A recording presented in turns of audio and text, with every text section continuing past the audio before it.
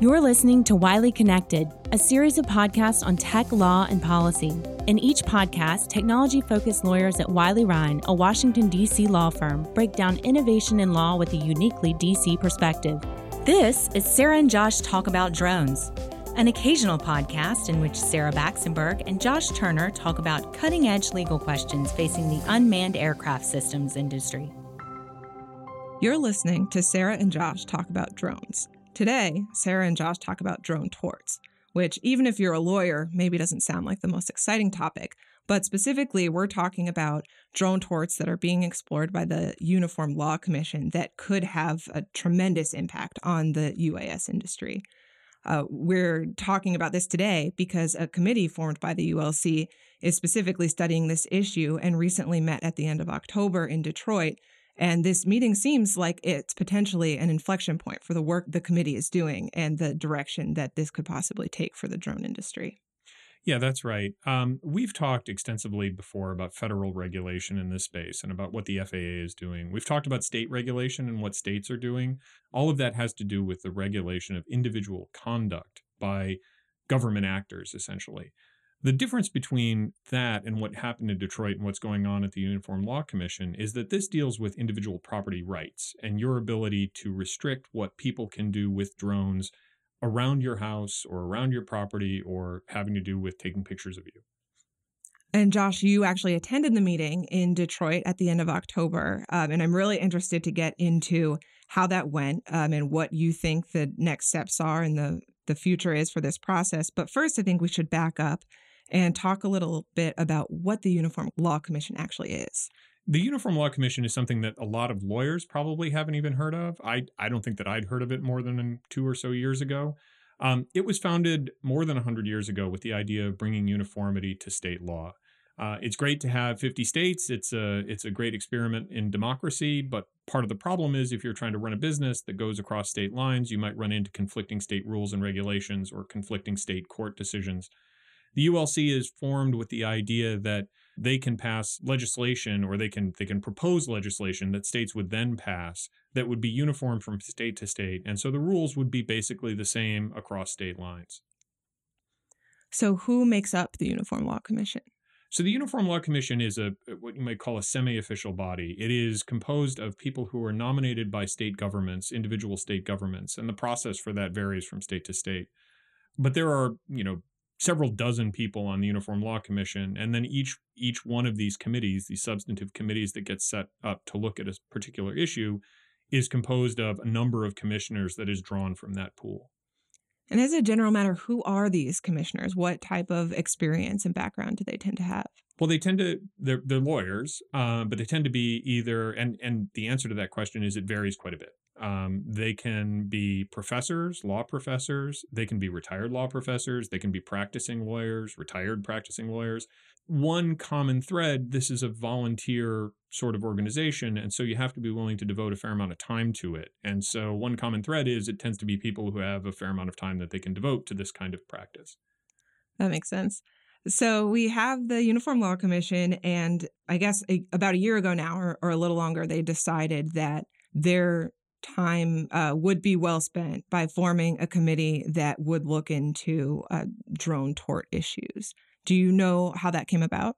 Sure. The Uniform Law Commission, the way it works is they have what's called a Scope and Program Committee. And the Scope and Program Committee reviews these sort of new areas of law or new areas of technology that might have an impact on law and decides, is this something that would benefit from having uniform state law? And when they decide that it does, they form a committee, sometimes a study committee, to look and answer that question.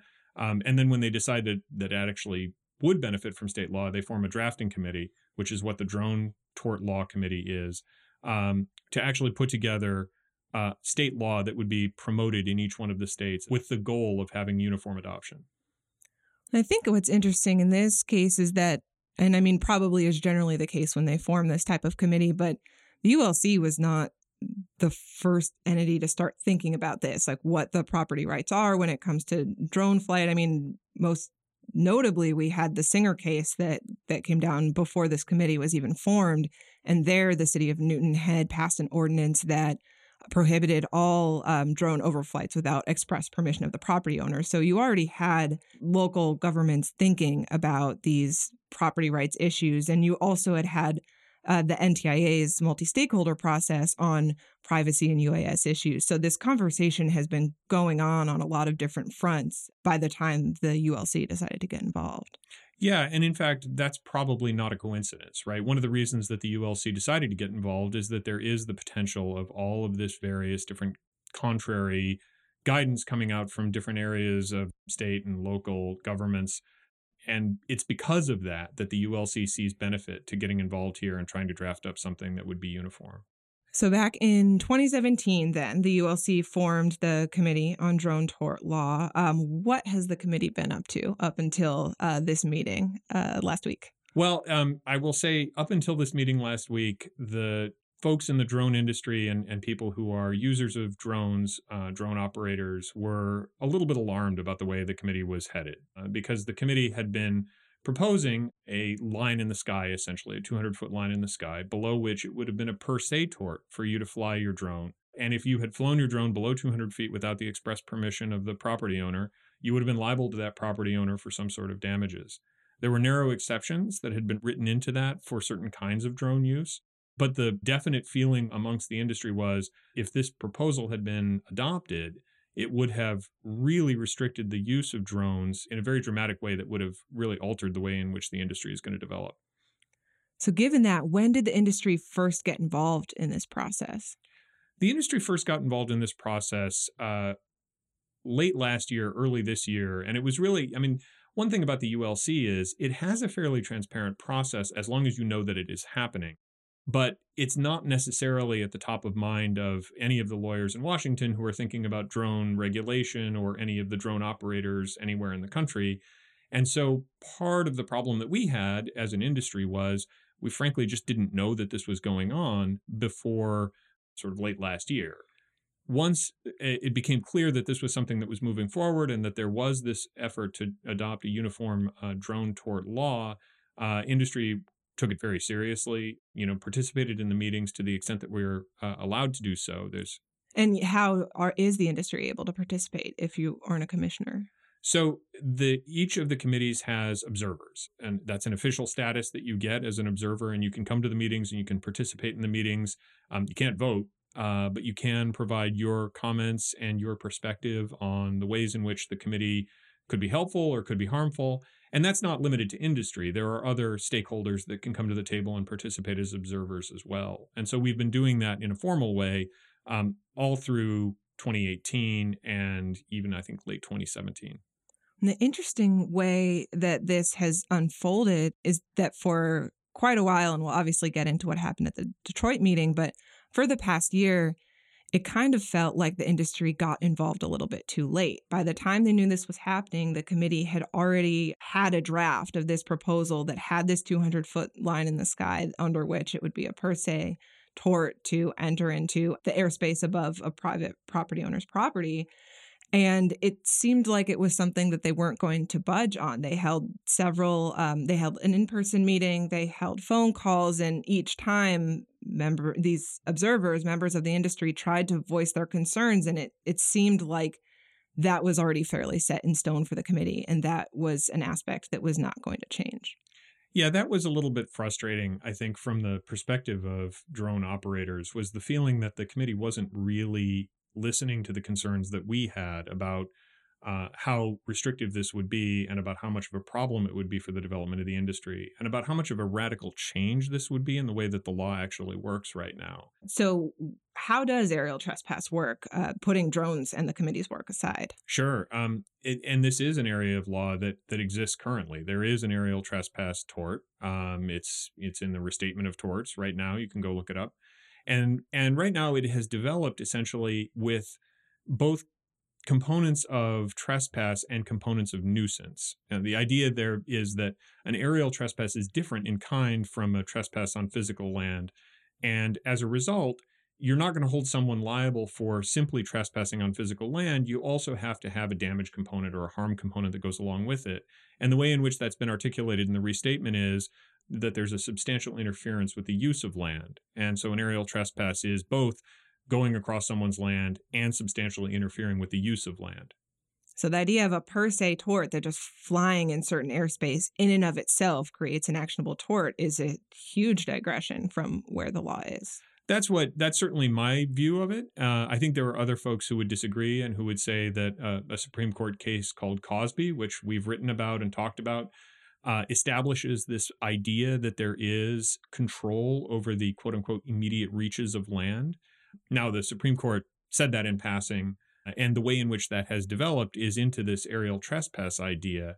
But I think there are a lot of people on the committee who pointed back to that and said, look, there's some envelope of air around your property that should be treated the same way that you would treat the physical land of your property and should be subject to the right of exclusion, even without any kind of damage or harm to your use of the property.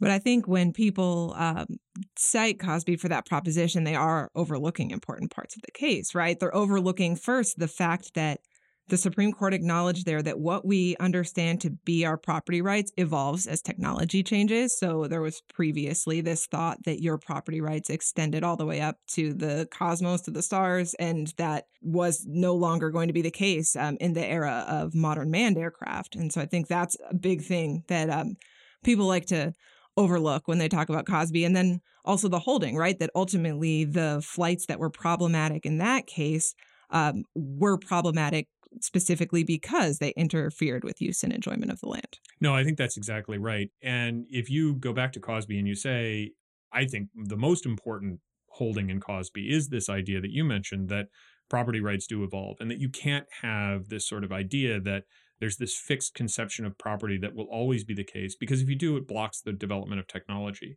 And you're also exactly right that the holding that people refer to, this immediate reaches holding that everyone talks about, really is dicta in that case, because the ultimate holding of the case depended on the fact that there were damages that were caused by these flights. The chickens in this guy's chicken farm were killed. And that's why Cosby and the torts that developed from Cosby developed the way that they did. But that's an area of some disagreement, and there remain a lot of people who sort of passionately say there should be quote unquote immediate reaches, however you define that, that are subject to your ability to block anyone from coming in. So we have this ULC committee. They had formed this proposal, and the industry did what it could to speak out against that, both as public observers and by submitting various letters in opposition to the proposals. All of this was unfolding over the past year, but it was looking like this was the approach the committee wanted to take, and that would be that. It's the approach that they submitted to the full commission at a meeting in July, the annual meeting of the Uniform Law Commission. It wasn't to be acted on at that time by the commission or adopted. It was just essentially kind of an update that the committee presented to the full commission and said, hey, this is what we're working on and what we're thinking of doing. And so that brings us to the meeting that the committee held in Detroit last month. Yeah, and it was something that we were very concerned about. And as you said, we submitted a bunch of advocacy on this point, letters. We actually proposed our own red line of the draft that the committee had put together and said, look, here's a better way to go about it. But we weren't optimistic going into Detroit because it seemed like the committee's direction was pretty fixed. So we're very encouraged by what happened in Detroit, which is that the committee took very seriously the concerns that had been raised by a variety of stakeholders. The industry, the letter that we helped to draft, and then there were a number of other letters that were submitted by other folks in industry that pointed out the problems with this per se approach. And so when we got to Detroit, almost immediately there was a recognition that the 200-foot line in the sky was not going to work and that needed to be revisited and probably abandoned. There was then, it was a 2.5-day meeting, or it was scheduled for 2.5 days. We spent about a day and a half talking about whether or not that per se tort should remain part of the proposal. And ultimately, the committee decided to adopt a slightly different framework, or I suppose a very different framework. The framework that the committee decided to move forward with is based more on the existing aerial trespass tort and requires substantial interference with the use of land in order to find that there has been a tort committed.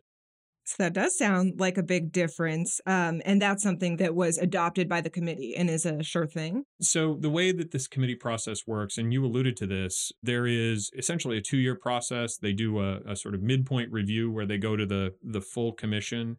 That happened this past summer. So the proposal, the ultimate proposal, will be presented to the full commission in Anchorage, Alaska next summer. So we still have 8 or 9 months before we have the final proposal, and that's voted on by the ULC, the full ULC.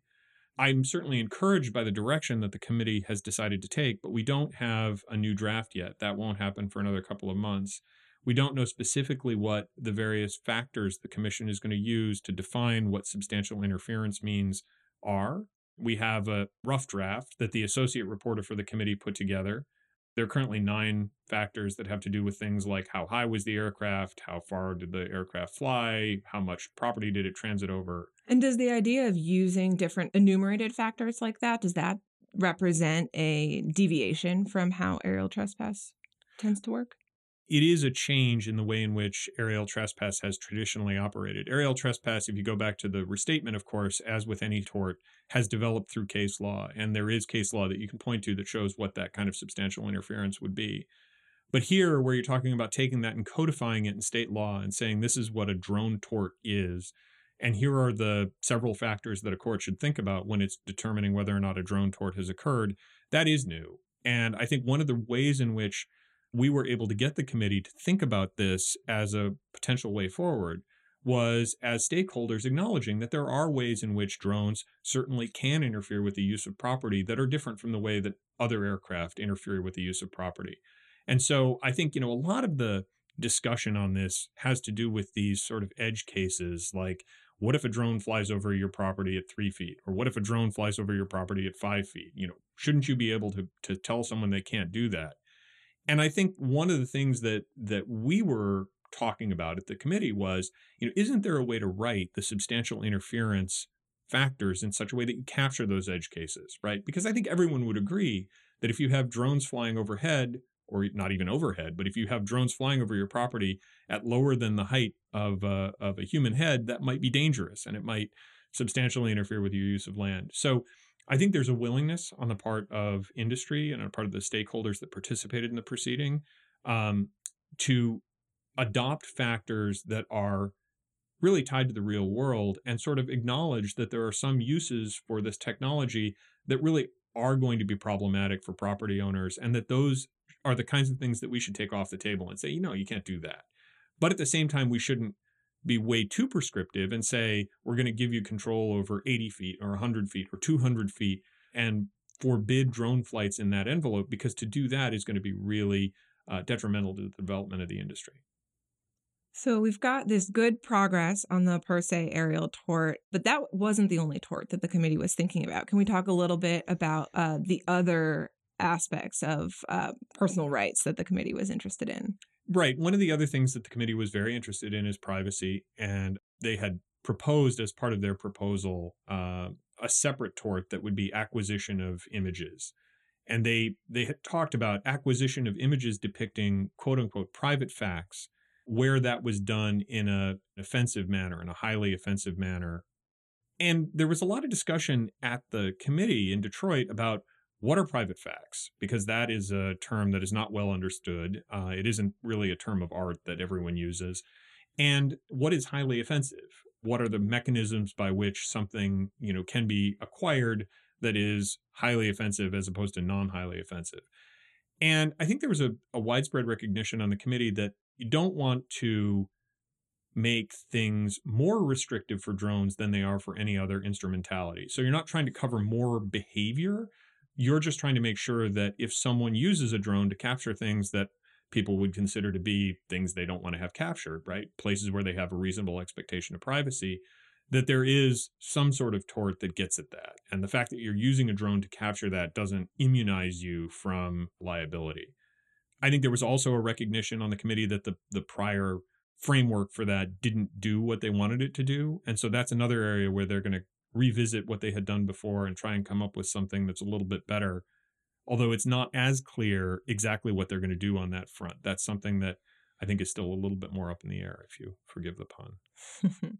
Was there ever any discussion at the meeting about the fact that this might not be the right time for drone tort law that's specifically related to privacy, given the mandate in the FAA reauthorization bill for the Comptroller General to conduct an in-depth study on existing state and federal privacy law and see what the gaps are and what the interests are and figure out a way forward or submit a report, at least, on those issues.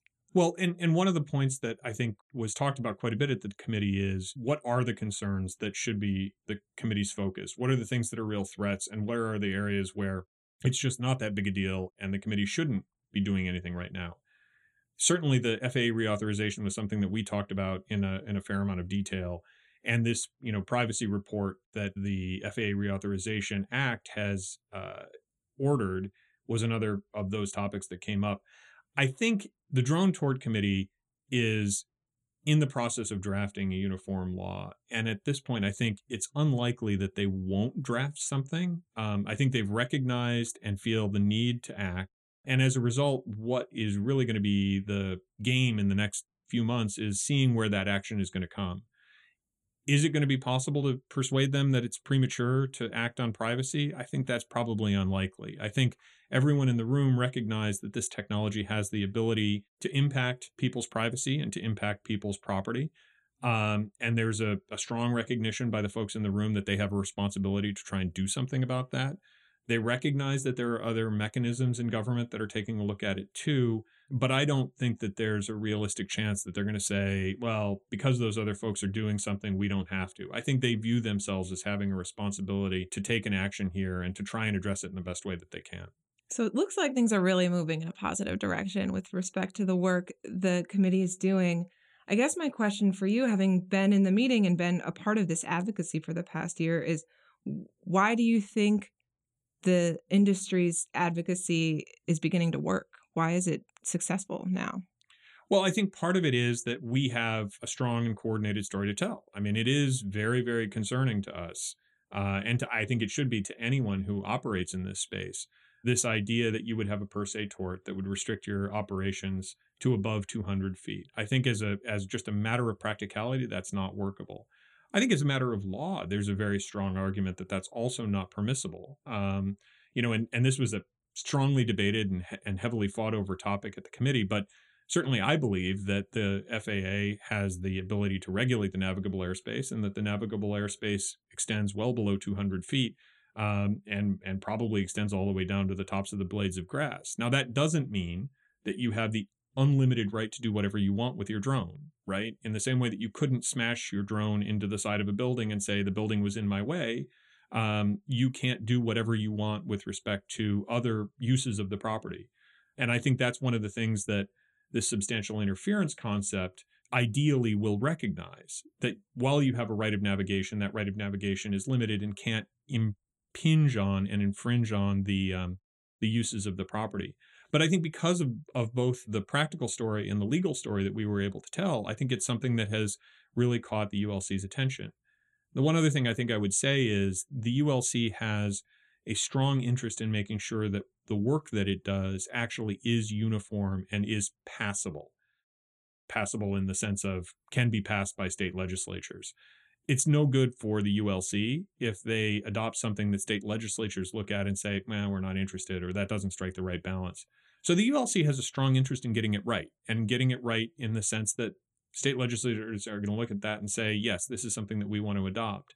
If there's strong pushback from stakeholders, strong pushback from the industry, the ULC doesn't always, but often looks at that and says, well, that's going to make it really hard for us to enact the thing that we're proposing, and so maybe we should take another look at it. And I think to the ULC's credit, at least so far, that process is working well here. There has been a recognition that what they had proposed before was unworkable and impractical and potentially illegal, and that as a result, it was not passable. And now they're looking for a way to move forward that would be more workable.